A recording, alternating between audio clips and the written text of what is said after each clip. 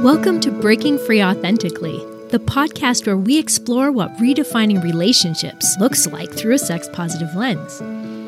Let's kick shame and guilt to the curb and really start living a sexy, authentic life. I'm passionate about normalizing out-of-the-box ways of designing relationships.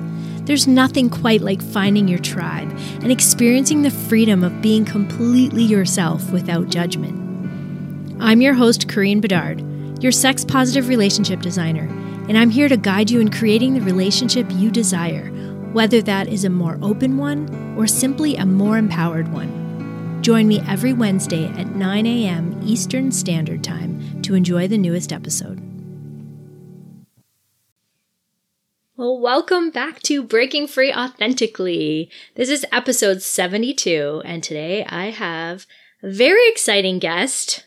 Her name is, we're going to go with Ariel today. And we're just going to protect her anonymity a little bit, but I'm so thankful that she is here with us because her story is going to be something that I know a lot of you relate to.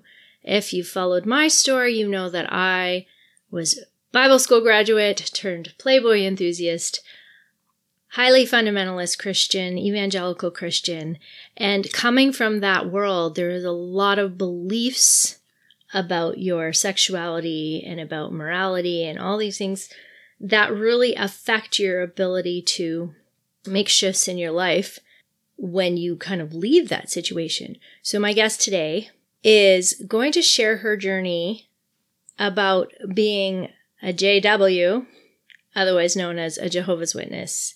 And as much as I didn't think that that was similar before, it very much is similar.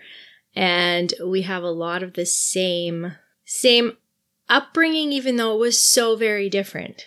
So I hope that you really enjoy this conversation today and get a lot out of it, and reach out if you have any questions. But when we come back, we're going to get right into this conversation, and I think you're going to find it well worth your time. So we'll see you in a minute. Please visit our website at www.breakingfreeauthentically.com and subscribe to our mailing list so you never miss an episode. Be sure to leave a review on Podchaser by clicking the link at the top of the page. That would mean the world to me.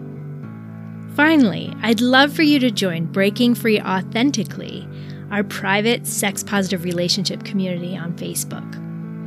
All the links will be posted in the show notes. Enjoy the show. Do you feel like you've been sold a fairy tale when it comes to sex and love? Why isn't it working? Why am I not fulfilled or satisfied? Why do I have a deep longing for more? Maybe you've had some of these thoughts. Did you know it's not your fault? That's right. You've been brainwashed since childhood with disempowering beliefs about sex and relationships. This is known as the mono mindset. If you're tired of feeling stuck, you're ready for Breaking Free from Conformity, the 8-week program where you will learn how the mono mindset has set you up for failure in relationships, why you think of sex as wrong or taboo, why you judge yourself. You will finally learn how to have empowered relationships with confidence and success. Many of my clients have said, Corinne, I didn't know I had choices. I thought I needed a partner to feel complete. I thought I was supposed to suppress my desires to have a successful relationship. Well, what if you could learn to love yourself and your desires without guilt? Well, you can. With Breaking Free from Conformity, the 8-week program, shifting the subconscious programming that is keeping you stuck. It's not your fault. You weren't given a choice. It's time to break free and start living your life. To register, go to offers.corinebedard.com/BFFC for Breaking Free from Conformity. I can't wait for you to find ultimate freedom and create an empowered relationship for yourself. Well, welcome back to Breaking Free Authentically. We are in episode 72, and like I said, my guest today is Ariel, and we are going to talk about that transition from a super religious upbringing to an ethically non-monogamous life that is empowering and beautiful So welcome, Ariel. I'm so happy to have you here. Thank you for having me. Yay. Oh, I'm going to pick your brain here. I hope you're ready for this. I'm ready. Awesome. Okay. So I have not heard a lot of your story, but I do remember we were talking one day at a party at, it doesn't really matter where the party was, but we were talking at this party and you shared with me that you were Jehovah's Witness. And like you had said, you were listening to my podcast or you were like very interested. Were you? I don't think you were listening to my podcast. I think my partner originally said that he had spoken to you about being religious and your religious upbringing.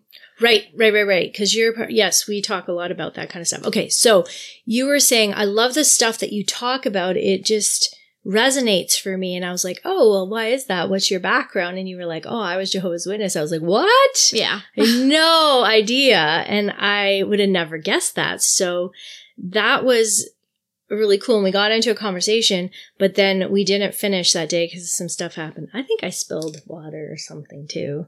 There was a spill. Do you remember that? No, I don't actually. I feel like I spilled a whole... Anyway, it doesn't matter. But it just kind of changed the conversation. But I always wanted to get back to it. So here we are. Hey, Ariel, can you come on as my guest? And would you be willing to share your story? And you were so gracious in being willing to do that. So thank you for being here. Of course. All right. So let's get into it. You grew up in a Jehovah's Witness household. Yes. Tell us a little bit about your childhood. Like, were you born into that? Did you guys come into that later? Like, were your parents Jehovah's Witness your whole life? Like, how was that? Yeah. So, as long as I can remember, actually, my mom had said that since I was 2 weeks old, I was going to the Kingdom Hall. So as long as I can remember, I've been a Jehovah's Witness. Okay. It's always been ingrained in me. Like, this is the truth. This is the proper way of believing, of thinking. This is the one true religion. Mm-hmm. And growing up religious, like, has a lot of its influence into our ideologies and the way that we perceive things, the way that we perceive sexuality, the way that everything is a sin and shunned, and sexuality and sex is kept for marriage. Yeah. So my religious upbringing has definitely shaped me, hasn't defined me now, because I've redefined myself. Right. But it has... So did you find that in your house? Sorry, that's really close. So did you find that in your house growing up that you guys just ignored the topic of sexuality, or was it talked about and shamed? It wasn't talked about. Okay. Gay was not okay. I think I've known since grade 3 or grade 4 that I was bisexual. I was having those feelings. I was being attracted to both men and women. But I always kept that to myself. I never felt comfortable enough to tell anybody in the church, any of my friends, my parents, my sister, nobody, how I truly felt. I didn't feel comfortable enough until pretty much now to date a woman. I came out to my friends, I think 3 or 4 years ago, that I was bisexual, because before I had never felt like putting a label on it, but also being in monogamous relationships in my early 20s, I didn't feel like people would believe me if I came out as bisexual. Right, because you were dating a man. Right. So how do you think that affected your sense of empowerment, your sense of like self-worth growing up? Like once you started having these feelings? It definitely changed the way that I saw myself as an entity. I think I didn't really see myself being a sexual being. I saw myself as being, for lack of a better term, like a body of Christ. Yeah. Like I was put on this earth to serve Jehovah and to dedicate my entire life to him and to do everything with him in mind and to do everything I can to get into heaven or to be one of the anointed or do all of these things to keep me in good graces. Right. And so it was never like me first. It was always church first. Right. So like I've alluded a lot of times to the fact that like as a woman, especially as a woman, my body was not my own. It was for my husband. Like I had to save myself for my husband, which meant that any of my sexual desires were wrong. And I was a very sexual person. And so the only way I could like think positively about that was to fantasize about marriage and being married and having sex with my husband eventually, and keeping myself pure for that. But you say, you know, like you are the body of Christ. You're the temple of the Holy Spirit. You are like, your mission in life is to glorify God and enjoy him forever. You know, like that is really the mentality that we have growing up. And so you just kind of put yourself on the back burner because that's the honorable thing to do. Like, that is the right, quote unquote, choice. Mm. And did you find that in that mentality, you didn't feel like you could speak up for yourself in other ways as well? Like if your sexuality isn't your own, if you have differing opinions from other people, do you have to keep that to yourself as well? Oh, totally. Yeah. I think I suppressed a lot about myself and a lot of my choice because I wasn't offered choice. Right. Growing up. It was always rigidity. So this is always one way of thinking. You can't question or defer from this way. It has to be this way. Mm-hmm. And when I started to question, which was around grade 3, which was also when my parents started to separate and divorce. So grade 3 was a monumental time for me. But when I started to question if Jehovah's Witnesses, if the truth was really the truth, everything else came out. Like, I started to question religion. I started to question my sexuality. I started to question, oh gosh, what else? I started to question myself. Like, my choices, if what I wanted to do for the rest of my life, if I really wanted to commit to, like, the church. Because growing up, I'd always thought that I would graduate high school and then go work at Bethel. Like, Bethel is like our higher kingdom hall. And that's what I wanted to do. And people don't really get married or have children if they work at Bethel. Oh, wow. Because you really dedicate your entire life to Jehovah. Wow. And so that was a goal of mine. But around grade 3, it started to be like, maybe I want to be an engineer. Maybe I want to be a doctor. Maybe I want to do something for me that betters my life and my standing in society and make an actual contribution. Instead of being super uber religious, it can be a different profession that works on what my interests are. So did you feel like you sort of started to come to an awareness of like, well, maybe other things can be valid, not just glorifying God? Like, yeah. I mean, you can glorify God in other ways too. Interesting. I find it interesting. There's so much of the same language in what you're saying as to my Christian upbringing.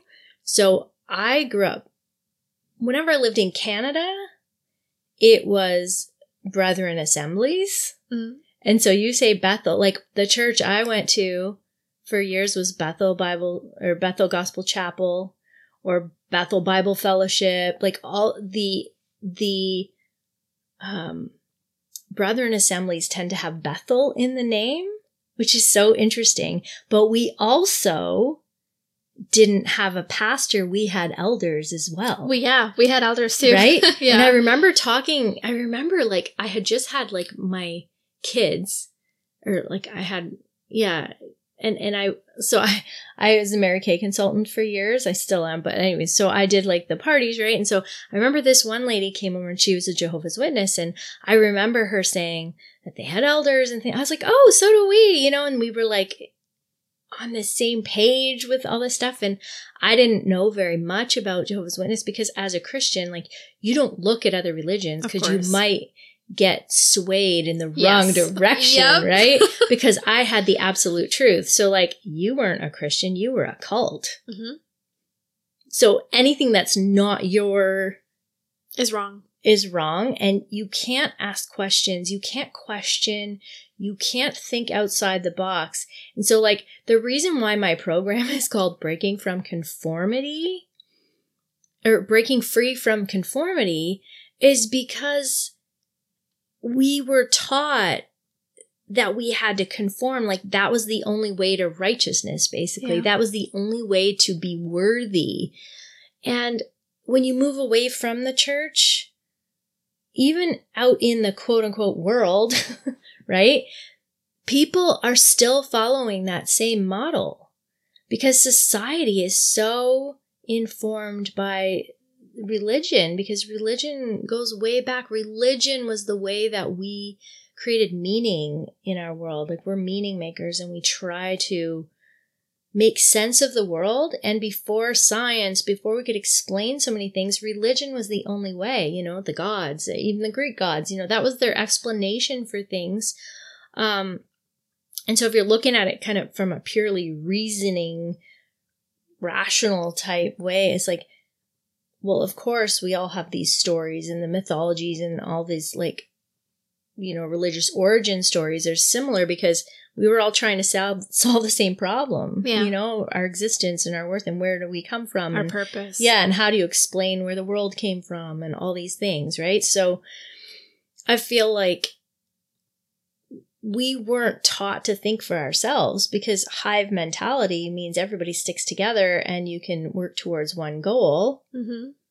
And as soon as someone veers off of that, then, whoa, you know, they might go and do something that's different. They're differing from the norm. Yeah. And so you guys in Jehovah's Witnesses, there's a lot of, like, disfellowshipping. Yes. Right? And like sort of shunning, or the sheep are kicked out of the fold so that Satan can deal with them. Well, it's really so that they see how shitty the world is. Right. Without the support system that they've built. And they're pressured to come back. So I wasn't disfellowshipped because I was never baptized. I was an unbaptized publisher when I left when I was 16. My sister really paved the way for that because she had left when she was also 16 for a man. Before you go on, did your parents leave after they divorced or did they stay in the church? So my dad was never a Jehovah's Witness. Okay. Interesting. He was Christian-ish. Like, he had a Bible. We would pray sometimes, but he never accepted that. He never came to the Kingdom Hall with us. It was mostly my mom. My mom was very religious, very into the truth. It's very fear-based. Yes. Like, you literally fear being disfellowshipped or well, because it's shunning. Right. And shunning, like, what a shameful way to bring people back into the It's manipulative. It's so manipulative. So, I did know some people that were disfellowshipped. And their parents kicked them out of the house. Like, they could not have any contact with their blood-related family until they were ready to repent and rejoin the Kingdom Hall. I was never disfellowshipped. So when my sister and I left, we still continued to live at home. But my mom had multiple conversations with the elders. The elders had multiple, like, meetings with us individually to try to, like, get an understanding of why we felt unsupported by the Kingdom Hall, why we felt, like, tempted by the world and worldly things, why it didn't make sense for us anymore. They really wanted to have us go in the hot seat, justify ourselves of why we felt like this wasn't our community anymore. I think that's so interesting because you notice that, like, there's no framework. It's like either you hate God or you worship him. Like, there's no room for any other version. Just being spiritual. Yeah, having that be enough. That's like, New Age-ish, and, there's room for the devil in that. But, like, I often say, like, in the lifestyle, for instance, or in like, for non-monogamy, like, people in general, they understand monogamy and they understand cheating,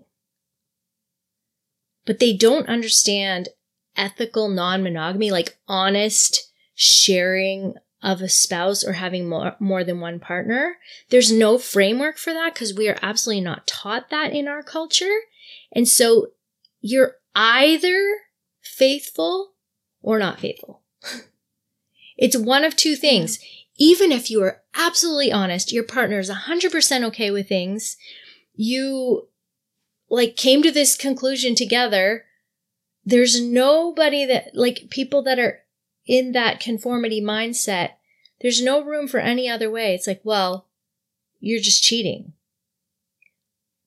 But it's not cheating, but we don't understand any other. So we're very like black and white in our culture, right? You're like either this religion or you're not religious, or you're either this or you're that. You can't be a little bit of something, is it? Because then that's like wishy-washy, or you just one foot in, one foot out. Yeah, like you don't know, and there's always a judgment about that. And I think it's about committing. Like, you can't just commit to a religion. You have to try it out, or you can't just commit to a relationship. You're 1 foot in, 1 foot out. Like, yeah, there's just this idea that you're only worthy if you follow the path, like if you make solid else. Choices. Yeah, and if a society can just kind of make their own choices and be aware and conscious and make decisions for what's right for them, and then you can no longer control a society, and you'll have all these people just like living their own lives, and you can't prove that they're not happy anymore. Like, I remember, so that was like one of the big things, like when I started listening to Playboy Radio, right? As I was deconverting, I was like sort of asking questions and listening to all kinds of things, listening to debates with like theologists and stuff. And I was like, wait a second, it's actually not a very good argument. And I just feel so uncomfortable for the theologists being completely slammed by like reasonable explanations of things, but they couldn't accept it because that would mean that there was a flaw in their thinking, in their worldview, in their religion. They couldn't accept it, so they had to explain it away. And I got so uncomfortable after a while, after I started to be more open to, maybe this isn't the full truth. Maybe this is a man's interpretation of things. Maybe this isn't the whole truth. And it was like so scary to go through that, because it's like, what if I'm doubting this one thing that is going to safeguard my eternity? Like, what if I've got it all wrong? It's not set up that you can question and then be welcomed back in. It's like, no, you are making your choice. Like, you're going to be alone, and you are going out there in this world that has no love and no joy, no capacity for love or joy, but also has no self-respect for themselves, and those heathens, and all they want is just sex or this or that. And of course, the worst people were the sex people, like, and at the time Playboy Radio was available free. We had Sirius Radio, and I was like, okay, well, the quickest way for me to find out if what I've been taught is true is just to go to the worst of the worst. Like, these heathens, these sex people, like, I'm just going to go and listen and find out, like, are they truly unhappy? Because that's what I've been taught. Like, they can't love. They're not happy. Everybody in the world is miserable. We're the only ones who have the truth and the only ones who are happy. So here I am listening to Playboy Radio, and I'm like, well, shit. These are my people. Like, these people are fun and they know who they are and they're full of life and zest for life. They have joy and they love each other more deeply and have more intelligent, vulnerable, authentic conversations than I'd ever had at church. Like at church, I needed to know everything. Yeah. I needed to prove that I was the perfect mother or this or that, or I had the answers to this or that because that somehow made me more worthy, more holy, more whatever. And what I recognized listening to Playboy was all of a sudden a world where you didn't have to agree with someone. I was like, what? What? They don't have the same opinion and they're like laughing together and joking around and having the best time. Oh, also, they're both married to other people. They're sitting naked together, not having sex with each other, not cheating on each other's spouses. They're like literally hosting a show together naked, having a blast, laughing hysterically and enjoying their guests at such an authentic, deep level. And I was like, what is this witchcraft? Like, what is happening here? How are their spouses okay with this? And they weren't swingers. They weren't non-monogamous. Like, they were just sex positive, right? Like, they weren't. And then I discovered a show called Swing with Michael and Holly. I don't know if you ever heard of that. No. And I was like, oh, married people are having sex with other married people? Like, what? Yeah. And I was like, but isn't sex the glue that holds a marriage together? Like, it's only allowed in marriage. That's the only thing. And even like in my denomination and the brethren, like if you got divorced, you actually you weren't allowed to get remarried. There was some that were more lenient, more, it was getting a little bit more, but like legit, the verses were quoted that if you got divorced, you were now unclean. You couldn't just get remarried. So like, you have to think long and hard. Even if you're abused in a relationship, right? And you leave for abuse, like you're still like sealing your fate of being alone forever because you've shared sex with someone else and they're still alive. And the only way that contract could be broken was through death. So you touched on two things. One, you touched on the idea of modesty, which we definitely need to get into because that has been very present and prevalent for me. But then you also touched on divorce. So I want to talk about that first. Absolutely. Because my parents got divorced. And it was not okay. Right. Even though my dad wasn't a Jehovah's Witness, my mom had to get permission from the elders because my dad was abusive to leave him. And it wasn't okay. Because even though they had gotten married when my mom was still Hindu, they had gotten married when she was still in the Caribbean where they lived before immigrating to Canada. And that was a Hindu marriage when they originally got married. A pundit blessed that. Okay. Since she had came and she had become a Jehovah's Witness, it became a marriage like under God, like under Jehovah. Right. Okay.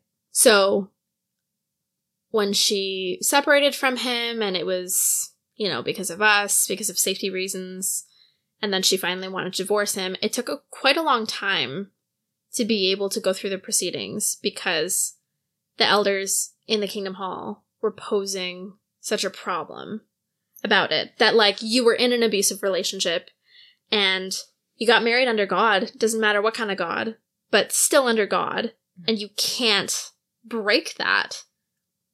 I mean, it strips people away of empowerment completely, right? Like a woman is being abused and she's trying to make a decision that is healthy. Not only for her, but for her children. And her children. She's trying to honor herself and her children. And she's being shamed for that. And held to this. Like, this is what we're dealing with. This is why we need to take a look at conformity. This is why we need to break free from conformity. Like, if you choose those beliefs, choose them consciously. Don't just default to the standard belief that you've been taught. And this is why I do what I do, is like challenge the thinking, because I wasn't allowed to challenge my thinking ever. Yeah. that was wrong. And I remember when I would step out of the box, this is the only way I could evaluate. I'd step out of the box of Christianity and I'd look in and I'd be like, what the fuck? This is crazy shit. Of course, not in those words. Yeah. Obviously. But I would be like, this actually doesn't really make that much sense, because it was a seed of doubt of like reasoning things. And I'd heard like of Christians who had the truth, who had left Christianity. And I was like, that makes no sense. Why would they do that? But then you have to ask yourself the question, like, what?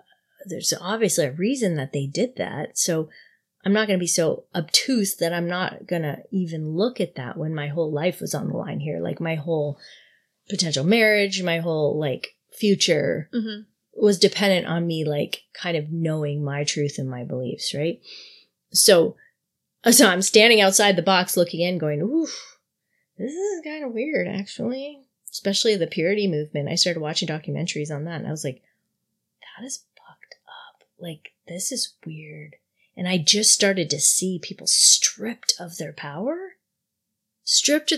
And what I was seeing in Playboy, and I know Playboy isn't always the best example of, like, the best scenarios when it comes to sex positivity, but, like, it was a window into, like, this beautiful, authentic world where people could express themselves with like no backlash. And I was like, what is happening? This is crazy. I've never seen this. Like I had to have a right answer for things. So I'd stand out there and then I'd jump back in the box and then I'd be like, whew, okay. God didn't smite me. You know what I mean? Like, and I was like, and I had to keep doing it that way because I couldn't objectively look at it from inside because everybody was telling me I couldn't. Yeah. You have to read the right things and you're going to be swayed in the wrong direction, blah, blah. You can't listen to anybody outside to make your decisions. So I just had to go out and then look back in. So there's that piece, right? And divorce really challenges that conformity. Like if we're having people stay in these relationships, that mentality filters into like all of society, right? This whole idea that, oh, your marriage failed. Well, and your marriage is supposed to be your safe space, right? So if you can't come home to a person, husband or wife, that's your safe space, right? Then you're going to work, you're in a certain mindset, you're coming home and you're stressed out. It's awful. So we're being forced to stay in marriages that consume us, that make us absolutely miserable, just because our religion tells us we cannot change our mind. You married somebody when you were 19 and you have to stay with them the rest of your life. You can't grow, you can't change from it. You have to accept that this person is your person. And if you made a mistake, well, that was you. You have to learn from that or make the best of it, right? And like and I struggle with that because I was married for like 23 years when I separated, right? I got married at 22, and as I sort of unraveled this thinking and reasoned my way out of my faith, I was like,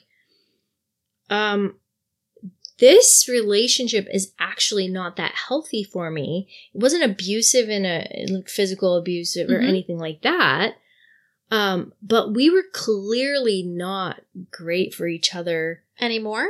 Well, we wanted very different things from life once we were allowed to like figure out who we were. Right. And it's like, I recognized that I was worthy of being treated in a way that someone like really enjoyed spending time with me and really wanted to be like partner with me in just living in life and not have their own separate life. Like, you know, because it was such a failure to divorce, and like divorce was never part of my vocabulary. Right. It was never something I was going to allow.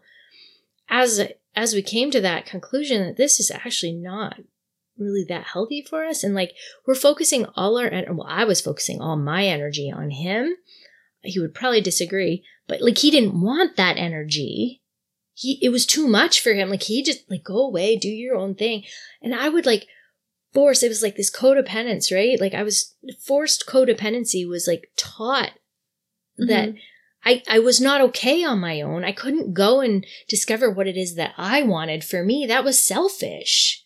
self-care was like a dirty word in my mind, you know, like that's, no, you don't, you're a mom and you're a wife and you make sacrifices, right?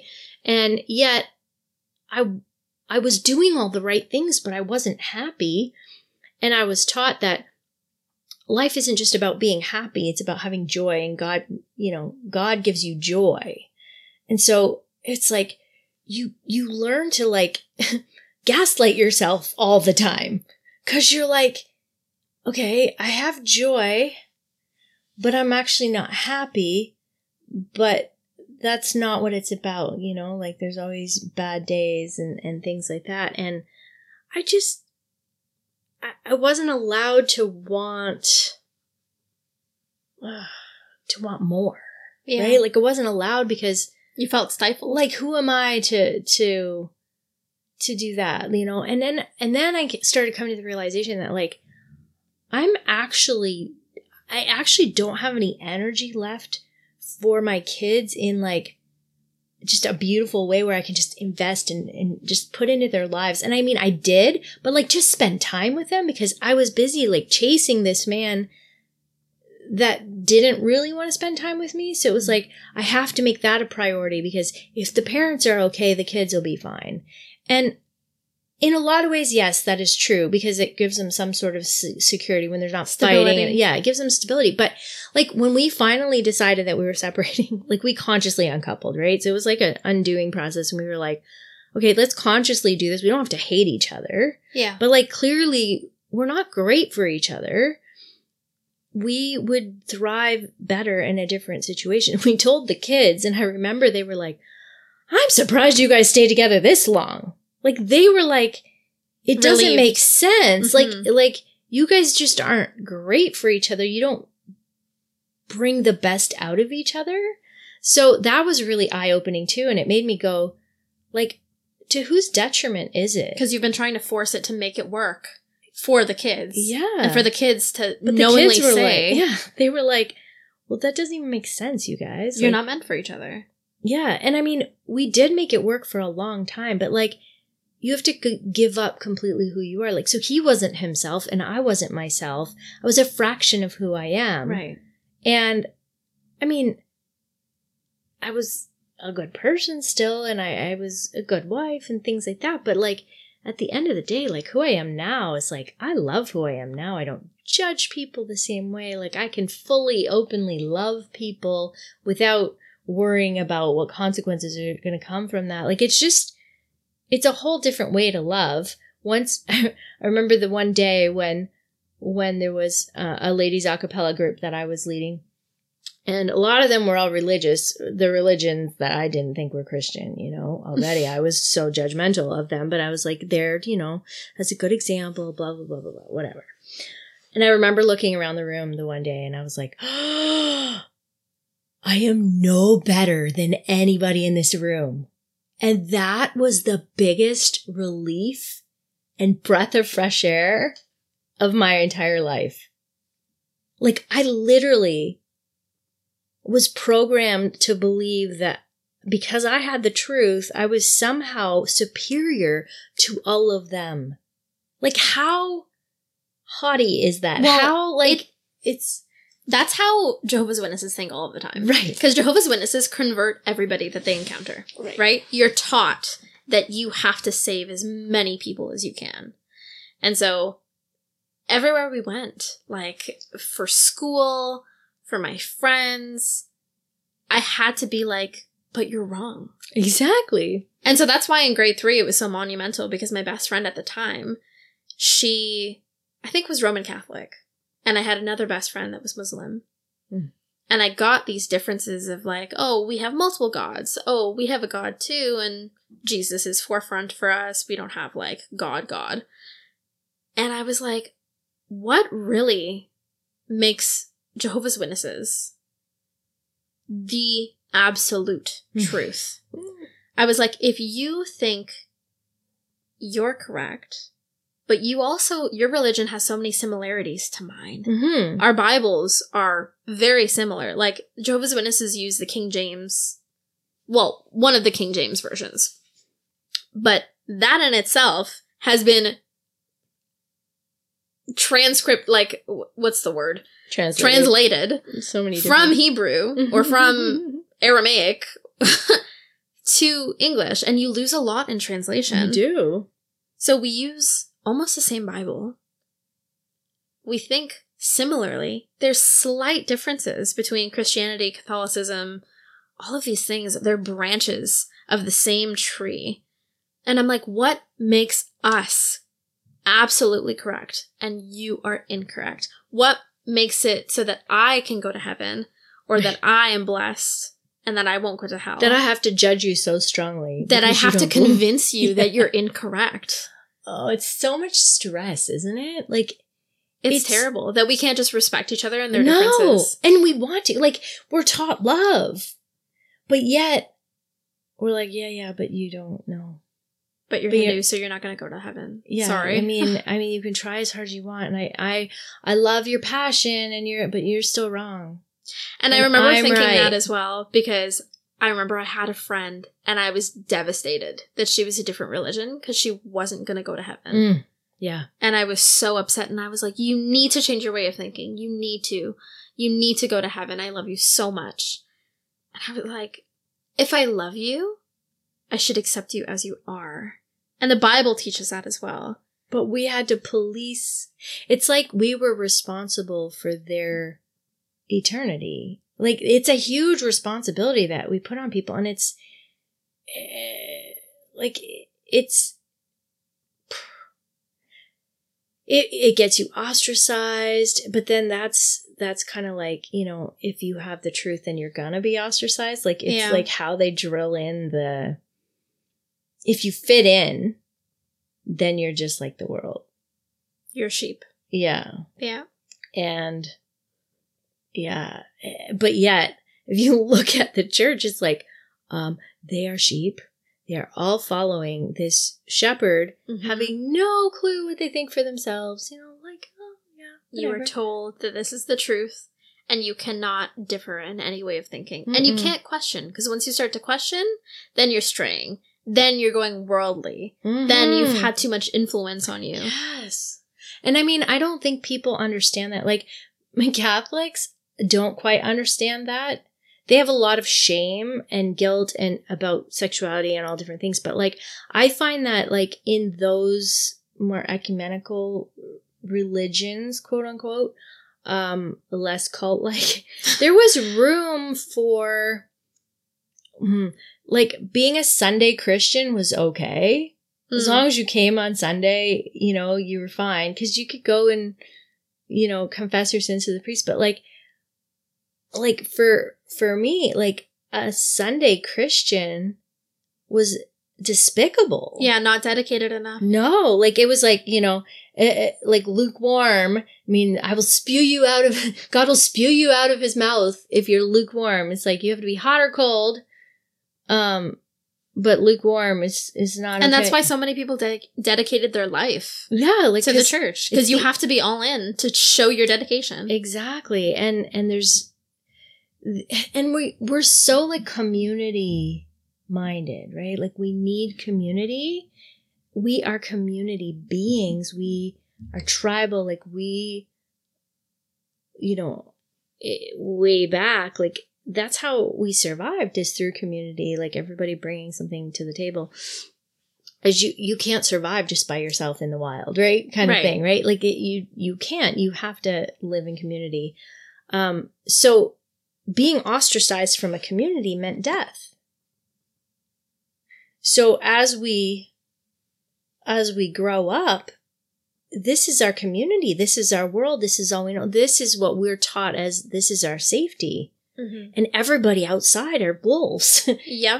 Everybody is there to hurt us and doesn't have the best intentions for us. Meanwhile, we're being manipulated and controlled within. But I honestly think a lot don't even realize that that's what's happening. They're not aware. They're just following what they've been told. And they're following what they've been told generation after generation after generation. And we are a whole culture of people who don't think for themselves, because you risk ostracizing yourself. You risk not belonging to a community. There's nothing worse than not being a part of a community. It's lonely. We experienced that with COVID. Mm-hmm. We were like, whoa, this sucks. To be alone and not to be able to gather with the people that are our people or that we perceive to be our people. It feels very like mental health suffers. Ostracizing. Yeah, it feels, and it was like imposed on us for reasons, but it was like the opposite, of religion. Like we were shamed for getting together for the first time.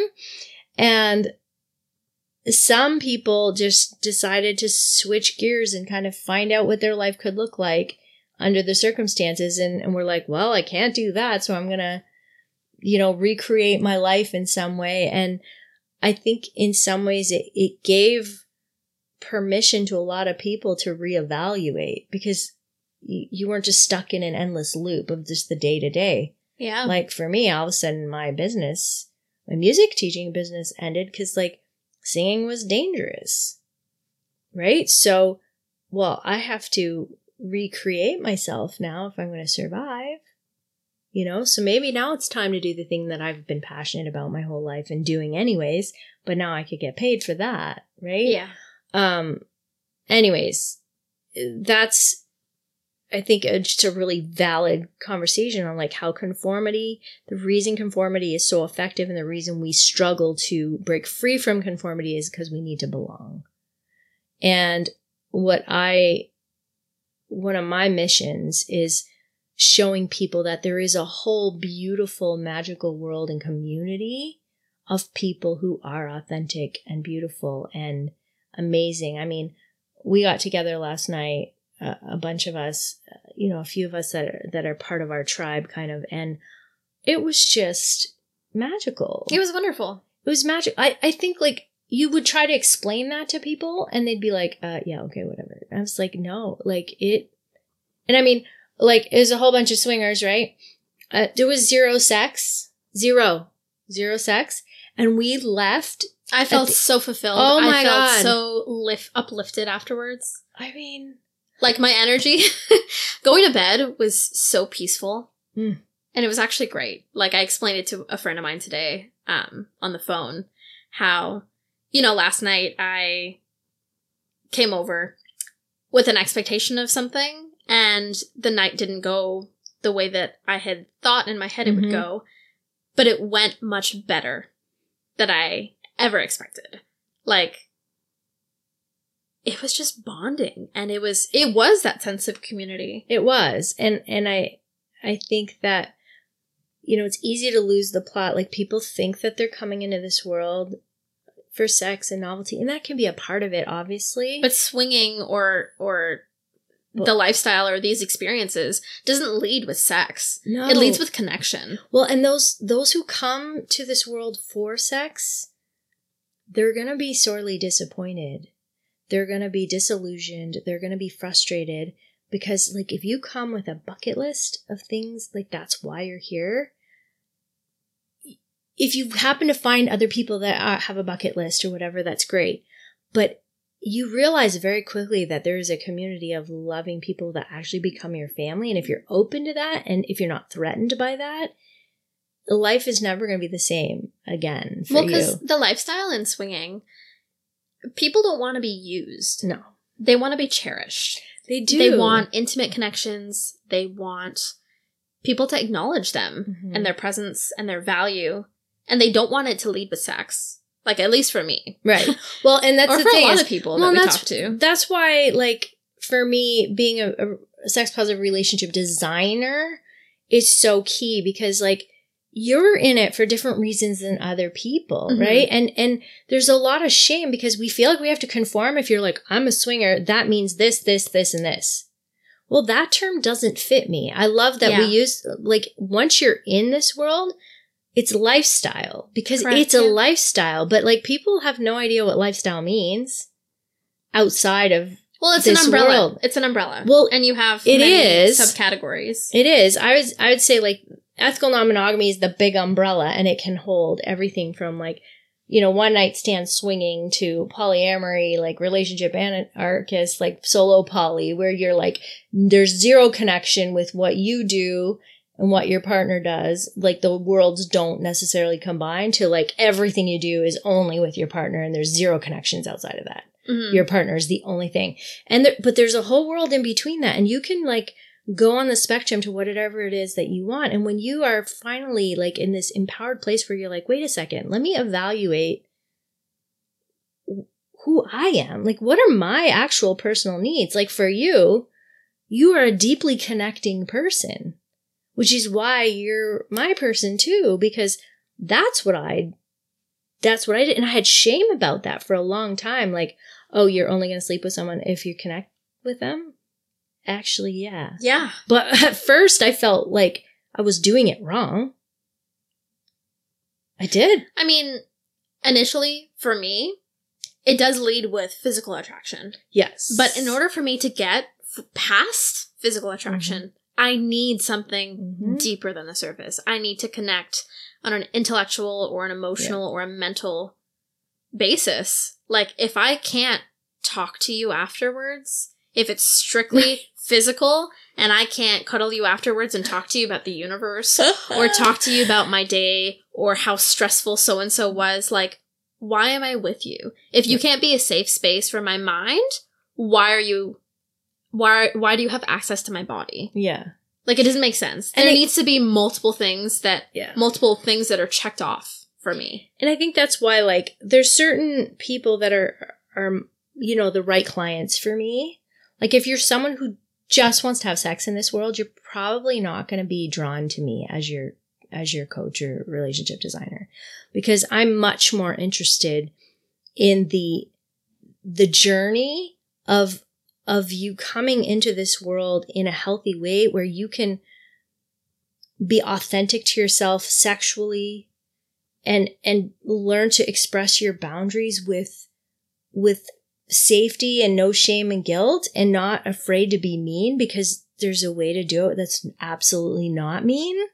That you don't have to sacrifice your integrity to have boundaries. And I think there's all this boundary stuff thrown around. And it's like, talk to the hand.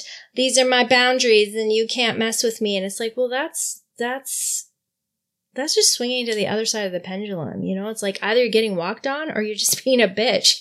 And I think there's this nice middle ground where we can be authentically caring and loving while still being authentically caring and loving to ourselves. Yeah. Right? So that's a big part for me. So this journey, you know, and then moving through, like, how do you have an empowered relationship with yourself, with other people? And if you don't have those pieces together, you're not going to be successful in this world and not bring drama into this world, if you will.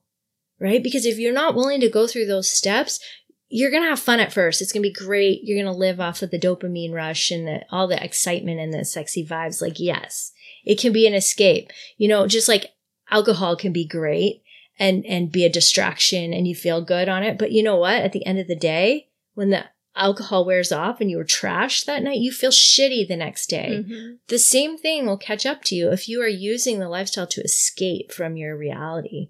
Completely. And when you can go, wait, I have zero shame about my sexual desires and my fantasies, bring it on.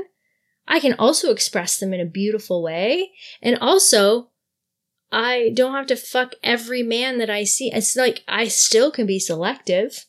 Like, just because I am sexually free doesn't mean that everybody is on the table, literally and figuratively, right? So I think that we just aren't taught how to do this. Okay, so let's get back to modesty, because in this whole thing, all of a sudden you're like, oh, we can show up sexy and be ourselves at the club, for instance. And those who have been taught that if you're not modest, you're asking for something. Okay. Totally. Okay, so this is goodness. that subconscious disempowering belief that you don't even realize is there. It's a cultural belief as well. Mm-hmm. So if you're not aware of that, and you're seeing all these sexy women owning their shit and owning their sexuality, and you still have that belief, you're going to feel like they owe you something in some way. But that is not how it works. So talk to us a little bit about this whole unveiling of this modesty piece. Okay. So for me, growing up, modesty was very important. Mm-hmm. especially at the Kingdom Hall, you know, like you always had to be wearing stockings. You couldn't show your legs. Skirts had to be long. Mm-hmm. No low-cut tops. We could show our arms or our ankles, whatever. That was fine. But it followed me. And it's still prevalent in my life now. Because I'm a support worker by profession. I dress very modestly because of my job. Because I want to be taken seriously as well. Just 1 second there. Pause on that. Because I want to be taken seriously as well. Oh, but that also goes hand in hand with my age, though. But still, it's become a cultural norm. Like that's what I mean is like these beliefs are so deep rooted that they're not religious out there. Your coworkers, you know, like they're not thinking, oh, she should be modest because, you know, sex is bad. No. True. But that programming is so deep and ingrained in our actual culture that we do have to deal with things like, well, that crosses our mind. If I show a little bit too much, I'm going to be judged for that because sexuality is not moral and I'm going to be trying something and I can't be taken seriously as a woman if I show up in my sexuality, which is another reason why we all love the club so much because we're like, bring it on. I can be myself and nobody's judging me for that. I'm literally being praised at every turn for owning who I am and owning my body. And that's a beautiful thing because we don't get that in the world. So continue. Sorry. I remember. No. That's totally fine. I remember the first time I wore lingerie to the club. Oh, it was so empowering. Because the first couple times I went to the club, I was like, what do I wear? Let me wear like a tight dress. Let me show off my body. Let me wear an outfit that I truly feel beautiful in. Because when else do I get the opportunities to wear clothes like this? And the first time I wore lingerie, I think I went to the club with my partner that night. I don't think I went by myself because I often do go by myself and it's completely fine. But I did have more attention that night. It was positive attention, obviously, but it didn't cross my mind that I was immodest. Like when I left my house, I was like, oh my gosh, I'm leaving my house in lingerie. I have to wear a coat. Like I don't want anybody to see me in this until I get to the club. But once you're at the club, other people are dressed similarly.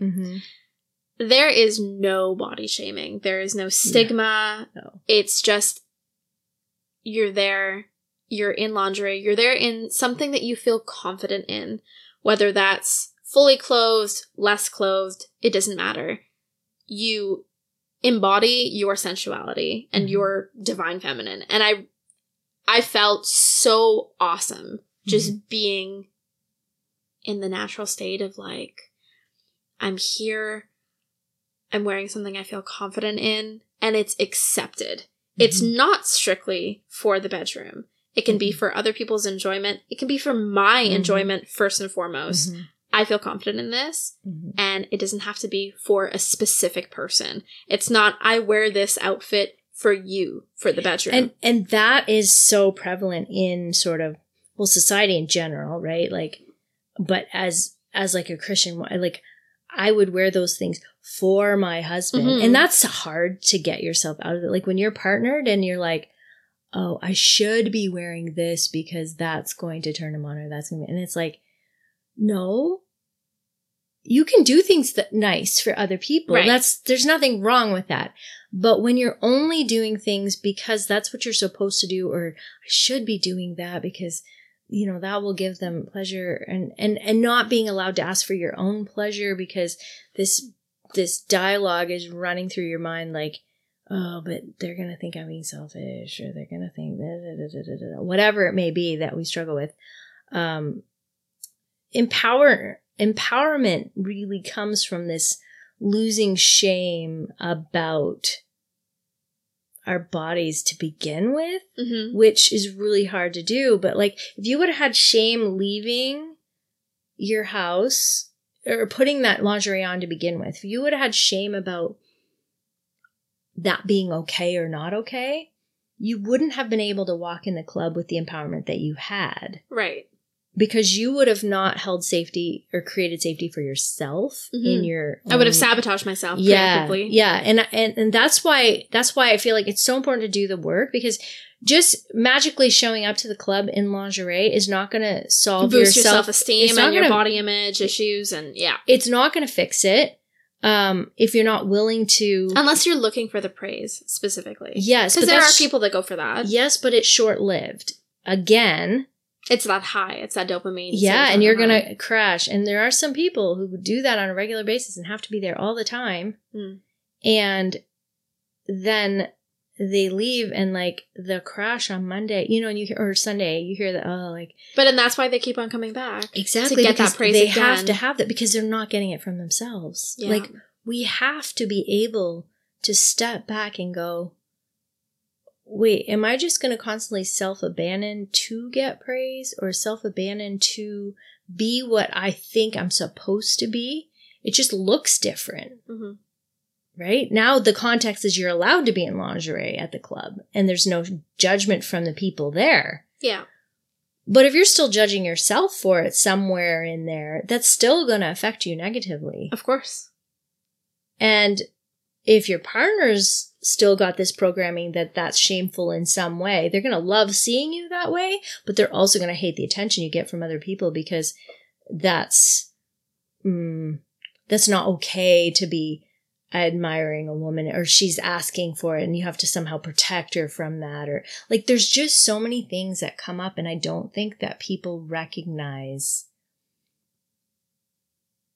the pitfalls that can happen, because it is so exciting in the beginning, and I just have such a strong desire to bring awareness to like how to be completely authentic in ourselves, so that we can feel free in the whole process and grow as a person and be who we're actually meant to be, without fucking shame and guilt. We just kick that shit to the curb. Yeah. We don't need it. And that takes a lot of reprogramming, because it's everywhere. I mean, it's not an accident that most people are people pleasers. It's not an accident. We learned very early on, people who are people pleasers, to do things for other people and not for ourselves. Right? Because you didn't get praised as a kid if you like just were a selfish brat. No.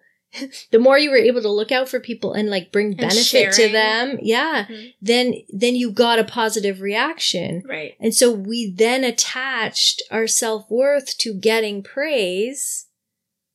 And that also leads into why I actually chose support work as a profession. Like, I wanted to give back. I wanted to make a difference in my community. I still do. I love what I do.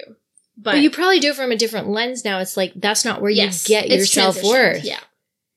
Now your self-worth just comes from being true to yourself, rather than actually how well you support other people. In my profession, I gain happiness from supporting them to be independent. Yes. So I work at a day program, and we support adults with developmental and intellectual disabilities out to activities in the community. Today in particular, I supported a group of 3 out to volunteer. I love being able to do that, because then they already know their responsibilities. I take a step back and I am just supervising. They know what they're responsible for. They do it. I can prompt, but they do it. And it enables them to just do. Instead of being a dependent or having the responsibility of somebody else to take care of them, they take care. And I would imagine that coming from a background where we had to have people believe what we believed or they weren't okay, that there's such freedom in just letting people discover who they are and be strong in themselves. Like, that's not threatening anymore. And one of the most amazing things, actually, with me is when I'm enabling these, the people that I support to do these things, to have these actions in volunteering or in other spaces when we're doing activities. they can mess up. They can make mistakes. And it's a gentle correction. It's never like, oh my God, you broke something. You shouldn't have been doing that in the first place. Mm-hmm. It's like, okay, you broke it. Here's a way to do it differently so that this doesn't happen next time. So you're saying there's no shame? Like you're not bringing shame upon them for doing something? Well, people can make mistakes. Right? And like, instead of us thinking, oh my God, it's the worst thing in the world. We have to be perfect all the time. Yeah. We can't make mistakes. We have to learn one way and do it the right way every single time. Yeah.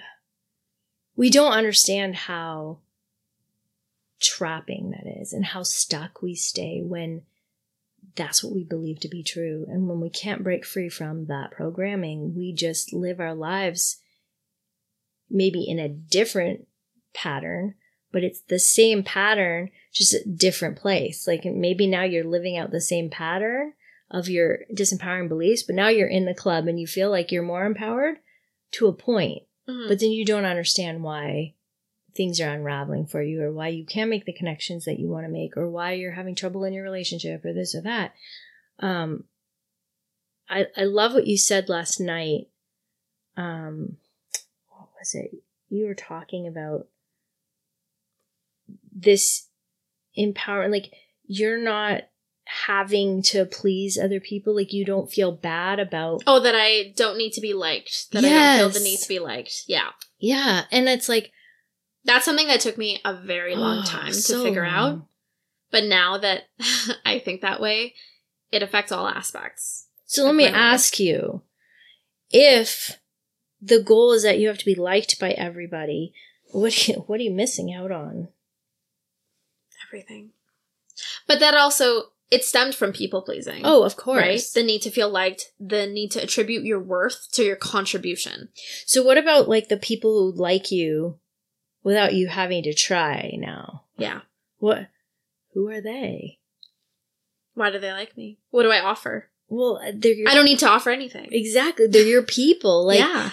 Like I don't think we understand that we actually don't have to try so hard in life to like find our people. We just have to be willing to be ourselves and willing to let people go that aren't our people, instead of like forcing everybody to think we're amazing. Like I might not be somebody's cup of tea, but that's not a personal rejection. It just means that we're actually probably not going to be the best fit for each other, and it's going to be hard. But like when you find your people and you're just like, oh, this is simple. Like, why am I wasting my energy on people that it's hard with when I could just have a few people in my life that it's just simple and it's beautiful and there's an equal energy exchange and dialogue, and we enjoy talking about the same things. We don't have everything in common, but man. It's interesting you bring that up because a lot of people think the more friends you have, the more enriched your life is. And I highly disagree. Mm-hmm. So I do have quite a lot of friends, but I compartmentalize my friends. Mm-hmm. So some friends are for specific reasons. Mm-hmm. And all of my friends I can be vulnerable with. All of my friends are in my support circle. They're in my tribe. But I go to different people for different things. And that's okay. And sometimes all you need is 2 or 3 people that you can trust with your entire being. Yeah. It doesn't need to be 7 or 8 or 10 or 12. No. You just need good friendships, good relationships that you can be vulnerable and authentic, and it's an equal energy exchange. It doesn't have to be a whole bunch of people. Yeah. Do you find that by recognizing that one person doesn't have to meet all of those things, you free up space to let other people meet other needs without feeling bad about it? Completely. Because like completely, nothing is on one person. Yeah. And like that also means nothing's all on me either. Like I don't have to be everything for my partner, or for my best friend, or for, you know, as a coach even, you know, like maybe I'm not the right like, I can talk to you about sexuality and sex and like specifics, gangbang, size queen, whatever you want.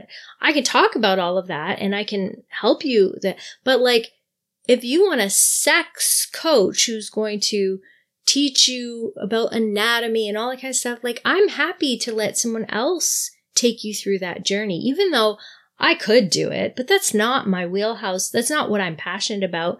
I feel like I don't have to be that person for me to be worthy as a coach. And I struggled for that. I struggled with that for a while. Like, if I can't offer everything, like, what good am I? Well, what? You don't have to fit all of Why does that matter? Like, I'm really good at what I do. I'm really good at, like, at bringing people to awareness and giving them permission to not have to be everything, giving them permission to explore sexually without shame and guilt when there's so much programming against them, you know, former religious people or people who just are like, oh my God, I could never do that, but I kind of am curious and I want to try some things, but I don't know if I could ever do that. Well, that's where I come in. Like, you don't have to know if you could do that. Let's just explore and let's rid you of the need to like have it all figured out. Let's get rid of the shame and guilt about it first, that you even are considering it is not shameful.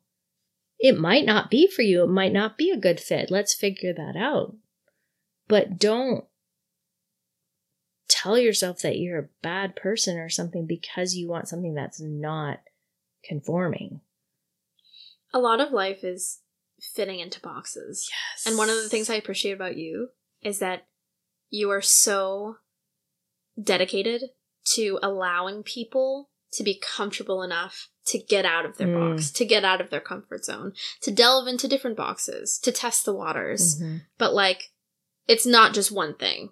I am not just in this one box. I am so much more than that. Mm-hmm. And I love that you offer people the space to do that. Oh, thank you for saying that, because that is, like I used to say all the time, the boxes, like, let's get out of the boxes. Because not enough people are encouraged to explore, to delve out of their comfort zone, and to be in a safe enough space that, like, you can admit the things that you want, the things that are unsatisfied in your life, the things that you want to try. That I think if I wouldn't have gone through the process that I went through, though, I wouldn't know that how freeing it is. And it gave you perspective. Yeah, it did. And it, like, when you think the world is crashing around you because now you don't fit anywhere, you're like, where do I fit now? You have to kind of build your worldview from scratch. Like, where do you fit? Who are you? Like, that's a lot. That's hard. And so I want to do that with you. I want to be there to support you, because it is lonely to figure out where you fit and to be willing to get out of the box, because it's super comfortable in that box. It might be just the right temperature. It might have, you know, pillows and stuff that you're really comfy in that box. And we don't like to feel uncomfortable. But I can tell you, and I think you can tell us too, I think we would agree that challenging your thinking and being willing to step out of the box means there's a whole other world that you get to explore. And it is the most freeing, beautiful thing if you are willing to expand your threshold. Yeah. To allow. Yeah. And to not judge yourself for that. And to just be in your own integrity, in your own authenticity, in your own power. It doesn't mean you got to go be super independent and isolate yourself from everybody. That is not what I'm saying at all. I'm saying, wow, when you show up as a whole person and other people show up as whole people, like last night was magic, because every person in the room was their own fucking person. Yeah. And yet we were all like interdependent, you know, like we just were like, like singing together and playing music and like encouraging each other and like cuddling and just switching around and people cuddling with others and supporting others. Like, it just was magical. Yeah.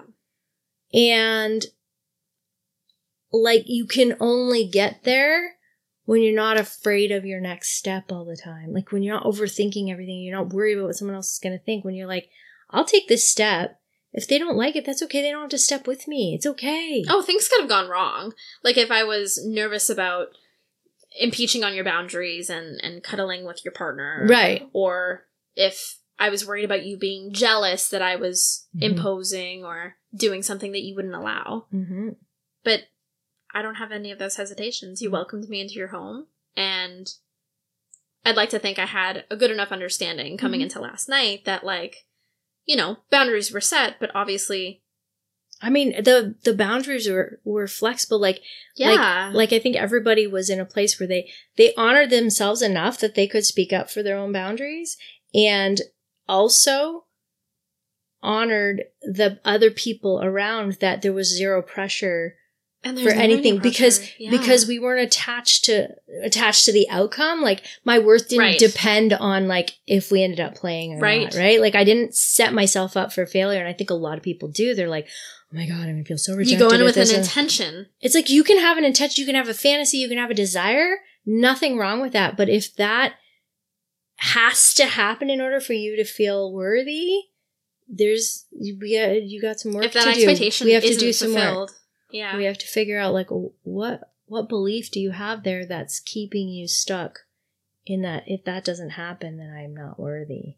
And I don't think people realize that that's what's happening, but that is what's happening. So that's what we do.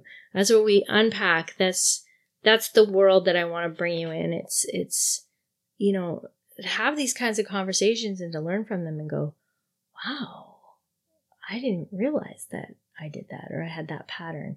And also, there's zero shame about it. Like, you grew up in that environment. Like, there's nothing wrong with that, but there's nothing wrong with changing. So I want to share with you that I think it was a year or two ago. I think it was in 2021. I was at work, and one of my coworkers is my best friend. One of my best friends. She's a significant mother figure for me, and I adore her. We were having a conversation in which she had told me one of the men in her life, not her husband, a different man, had invited her to a lifestyle club. And we had discussed it on shift. We had discussed the idea of, like, would we ever go? Would you ever swing? Would it ever be like, would you cheat on your husband? Would I cheat on my partner? Like, I was in a monogamous relationship at the time. I was bisexual. I was openly bisexual and out. But the thought of cheating or being ENM was not something that was in my brain at all. No framework for it. No framework for it. And I remember telling my coworker, like, I don't think I would ever go to, like, a lifestyle club. Like, that would be interesting to see, but, like, I don't think I would ever play. I don't think I would ever go. Like, that would be cheating. And then look at me now. I know. And it's amazing because I've gone back to that same coworker. And I've told her some of the stories, some of the experiences that I've had, and I'm like, oh my goodness. Like, gee, I went to a lifestyle club and I experienced it. And there was absolutely no pressure. All the things in my mind that I built up that would be so daunting of, like, oh, like, you know, there's sex and there's swinging and there are people that go in with their husbands and it's like cheating everywhere. Like, all of the things, all of the preconceived notions that I had going into it were completely thrown out the window. And I realized that I could fit into this scenario. I could fit into clubs. I recognized that there was a sense of community, and that once I started to build friendships and relationships with some of the people there, I was like, you guys are great people. It's not that I judged you for, like, there was no cheating framework. in my mind. I just didn't know the parameters. I didn't know how being poly worked. I didn't know how being an open relationship worked. I didn't know what the hell ENM was at all. And so to learn about these things through conversations, through being at the club, through online forums, through communication in general, opened my mind up to the possibility of, like,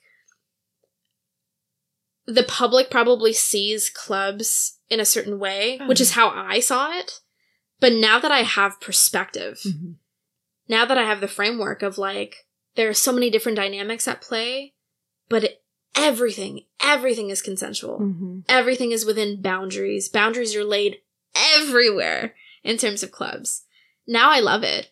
And when I went back to my coworker and had these conversations with her and I told her some of the experiences I was having, she was so proud of me for being able to step out of my box because she knew one of the things when I was in that monogamous relationship with my ex, who was a man, one of the things I'd always wanted to do was have an experience with a woman. I knew that I was bisexual since grade 3, but I never had the opportunity to loudly and openly pursue it. And so coming out of that relationship and being heartbroken and doing the healing work and then being able to revisit, okay, I think I want a relationship now. Let me explore.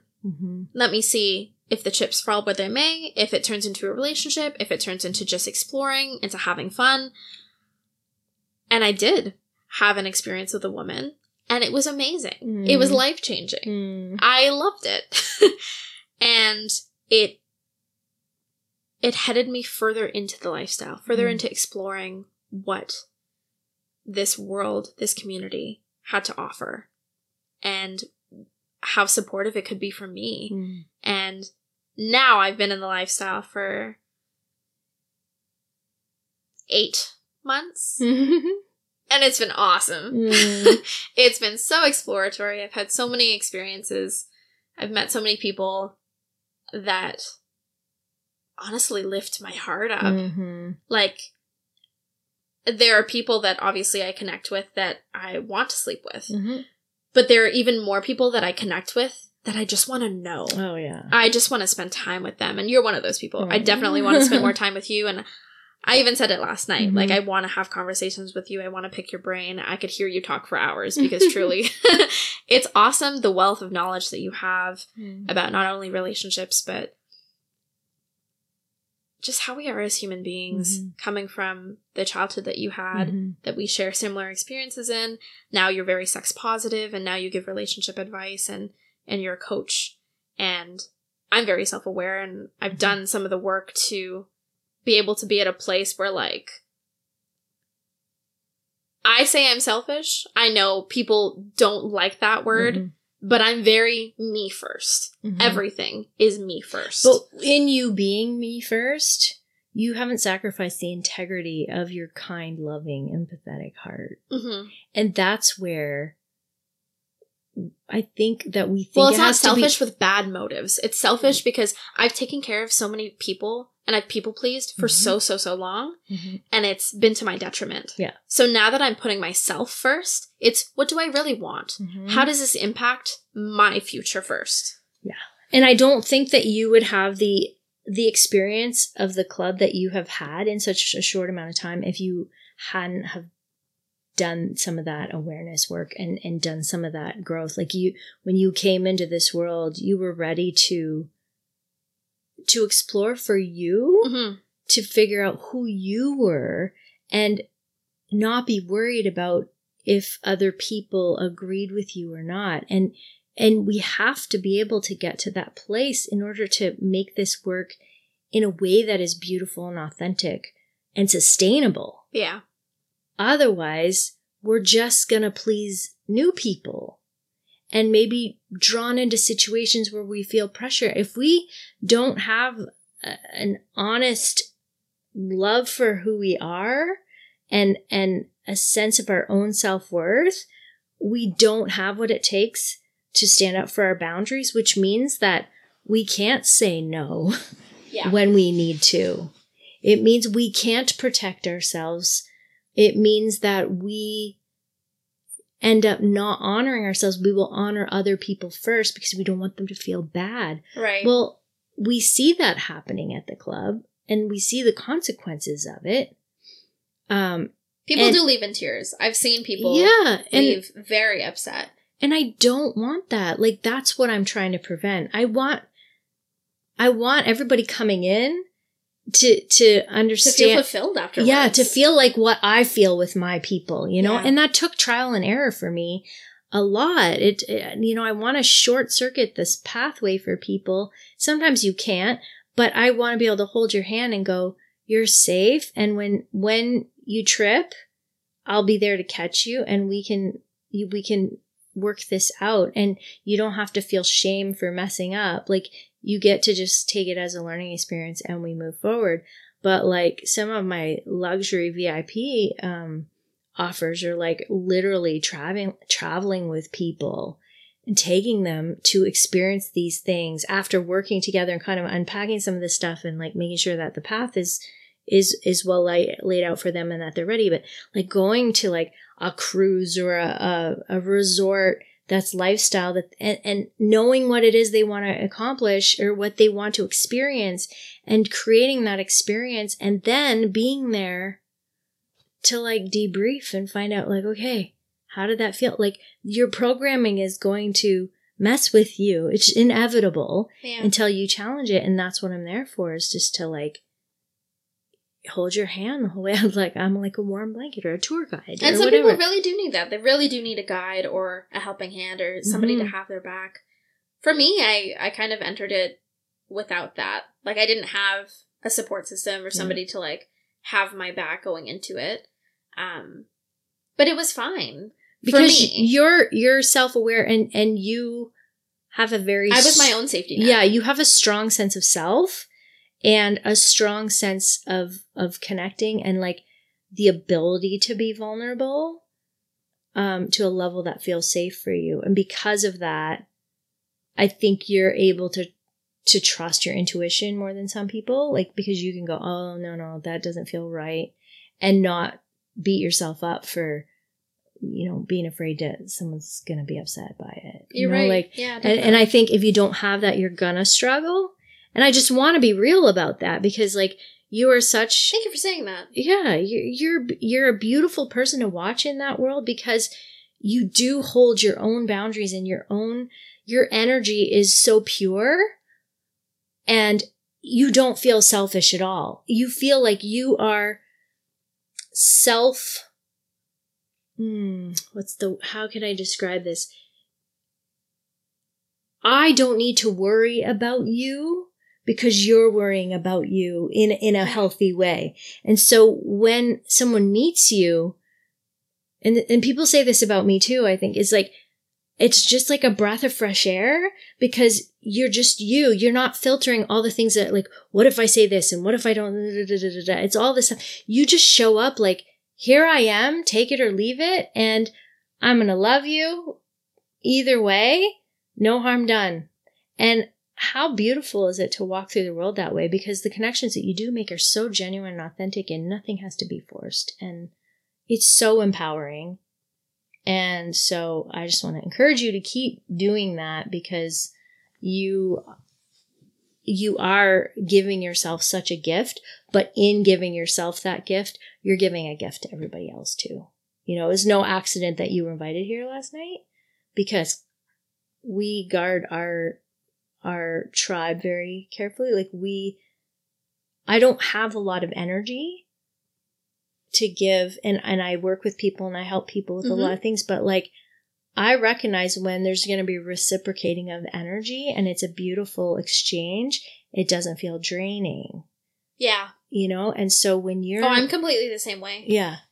And so I'm not willing people, anymore. I love the people that I don't need a social battery for. Right. Because at work, I am so drained. Yeah. Sometimes I am the only voice that fills the 8-hour shift. Right. Sometimes I'm talking and I'm interacting, and my social battery gets depleted. And then I go home. I live on my own. Mm-hmm. I love my alone time. Mm-hmm. And that's something that I've learned to love. Mm-hmm. Because starting to live alone, oh my God, loneliness was eating at me. Mm-hmm. And now I love going home, sitting on my couch with a book under my blanket, putting the Christmas lights on, or putting the fireplace channel on. Like, I love sitting in my solitude. Mm-hmm. And just having it be like a meditation, or just like a routine that I go through. You're comfortable to be with yourself now, because you're not... But I didn't used to be. No. And a lot of people are not. No. And it took me a while as well, because, you know, I thought, I don't know. I thought that, well, I derived my worth from other people, from affirmation from other people and things like that. Like, and it's because I didn't affirm myself. Yeah. Like, it's because self-care was so selfish and abhorrent to me that I didn't do that. And so my battery wasn't being charged. I wasn't charging my own battery.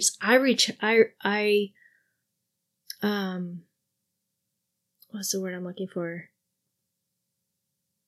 I needed other people. I was looking to other people to charge my battery instead of charging my own. And it's like, when we realize that, you know, like I have the power to fill up my battery, like my phone, it's not going to charge on its own.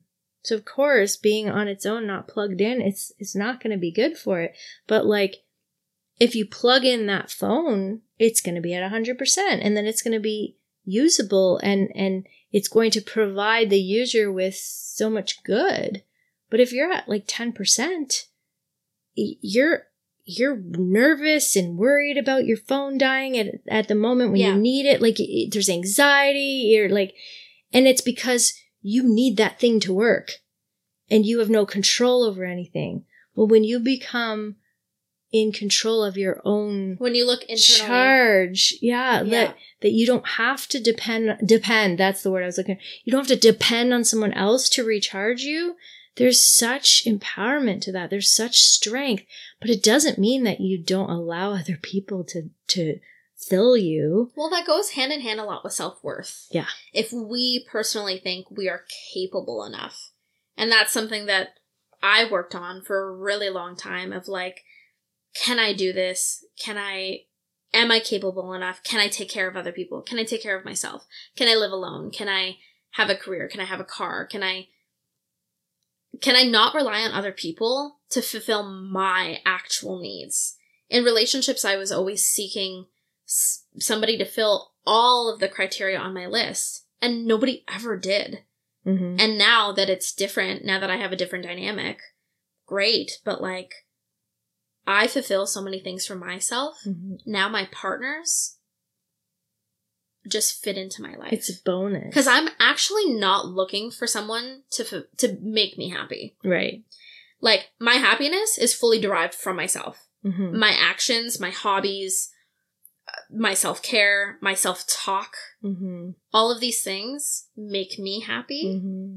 My partners can make me happy in activities or in situations or environmentally. They can make me happy. Well, they add to the joy. They do, but I'm not looking for one person to make me happy. It's not like, I have to see you or else I'm nothing without you. Because that's how a lot of relationships are. And that's to my detriment, because I was always... That's what codependency is. Well, and like, let's not forget that that's the model we're taught. Like, you know, your other half. Yes. Your better half. You know, your soulmate. Like, you have to find someone to complete you, because we're fed that we aren't complete. We are incomplete alone. I mean, look at the Disney movies, right? Like, the princess is like, I have to find my prince and I'm nothing without him. And he has to come and rescue the princess or he's not worthy. Is it any wonder that men think they have to solve all of our problems and fix everything in order to be worthy? And is it any wonder that we feel like we're not enough without a man by our side or whatever? Like, this is what I'm talking about. This like subconscious programming that's runs ingrained. Deep. Yeah. That's from the time we're little. And like, we form our disempowering beliefs, our belief system by the time we're 7. Wow. We already have that, and we just play out a pattern of those beliefs over and over again until we become aware, until we recognize how those patterns are affecting us, until we shift those patterns. So that's what we do in my program. It's like we literally shift that programming at the subconscious level. I love that. We use hypnotherapy to help. And it's so helpful, and it's necessary. It's so transformative, right? So if you think that you don't need that... You actually do, for anything. It doesn't even matter if you're going into the lifestyle or not. Yeah. It's just like to live and just be authentic to yourself. And be accepting. You have to shift that program. You have to be aware of what you have programmed. Anyways, we could go on forever, and we are out of time. We've already gone over, but that's okay. It's worth it. And people who listen to my podcast understand that, and they just like the conversation. So I'm not too worried about the time. Oh, and we'll have more conversations. Oh, we will. 100%. We will. Anyways, You guys, thank you for being here. And Ariel, thank you for being vulnerable and open and being willing to share your journey with us. Thank you for having this conversation with me. And thank you for being open and vulnerable yourself. I respect it and I accept it. And I love it. Thank you. And as I always say, when it comes to sex positivity, authenticity is the key. Wow, that was such an incredible conversation. I hope you guys enjoyed it as much as I enjoyed having the conversation. It was so enlightening and just a beautiful example of like how loving ourselves, it doesn't have to be full of pride or this negative thing that we've been taught. It's actually being in humility and recognizing that we are part of something bigger. And if we don't take care of ourselves, we can't actually give to the bigger picture. And that's not selfish at all.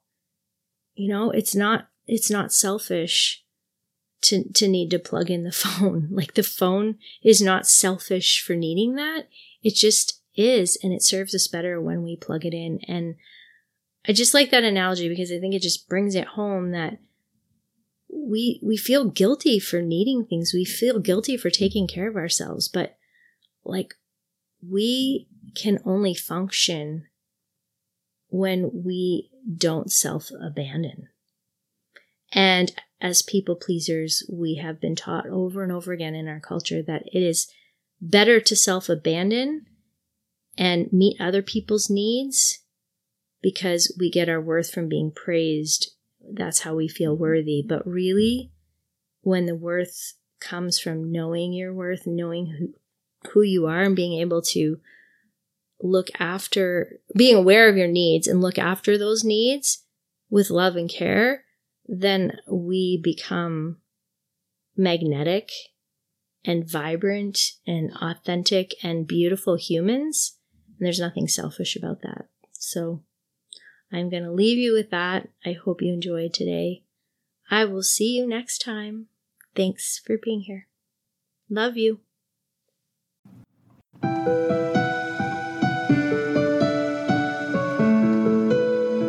Thanks for listening. Be sure to follow me on Instagram at Corinne Bedard Coaching, and you can visit my website at CorinneBedard.com. If you enjoyed this episode, be sure to give it a like and share it with your friends. I'd be so grateful if you could help by giving us a 5-star review on Podchaser or iTunes. Don't forget to subscribe to our mailing list to be kept up to date about upcoming episodes and exciting news. Just visit our website at breakingfreeauthentically.com and scroll down to subscribe. You can also email me anytime. I'd love to hear from you. Send your messages and questions to Corinne@CorinneBedard.com. Are you a part of my Facebook community yet? Join us in Breaking Free Authentically.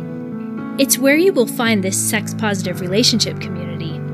I'd be thrilled to have you be a part of this community with me. All the links will be in the show notes, so don't forget to check it out. Remember, when it comes to sex positivity, authenticity is the key. Have a great week.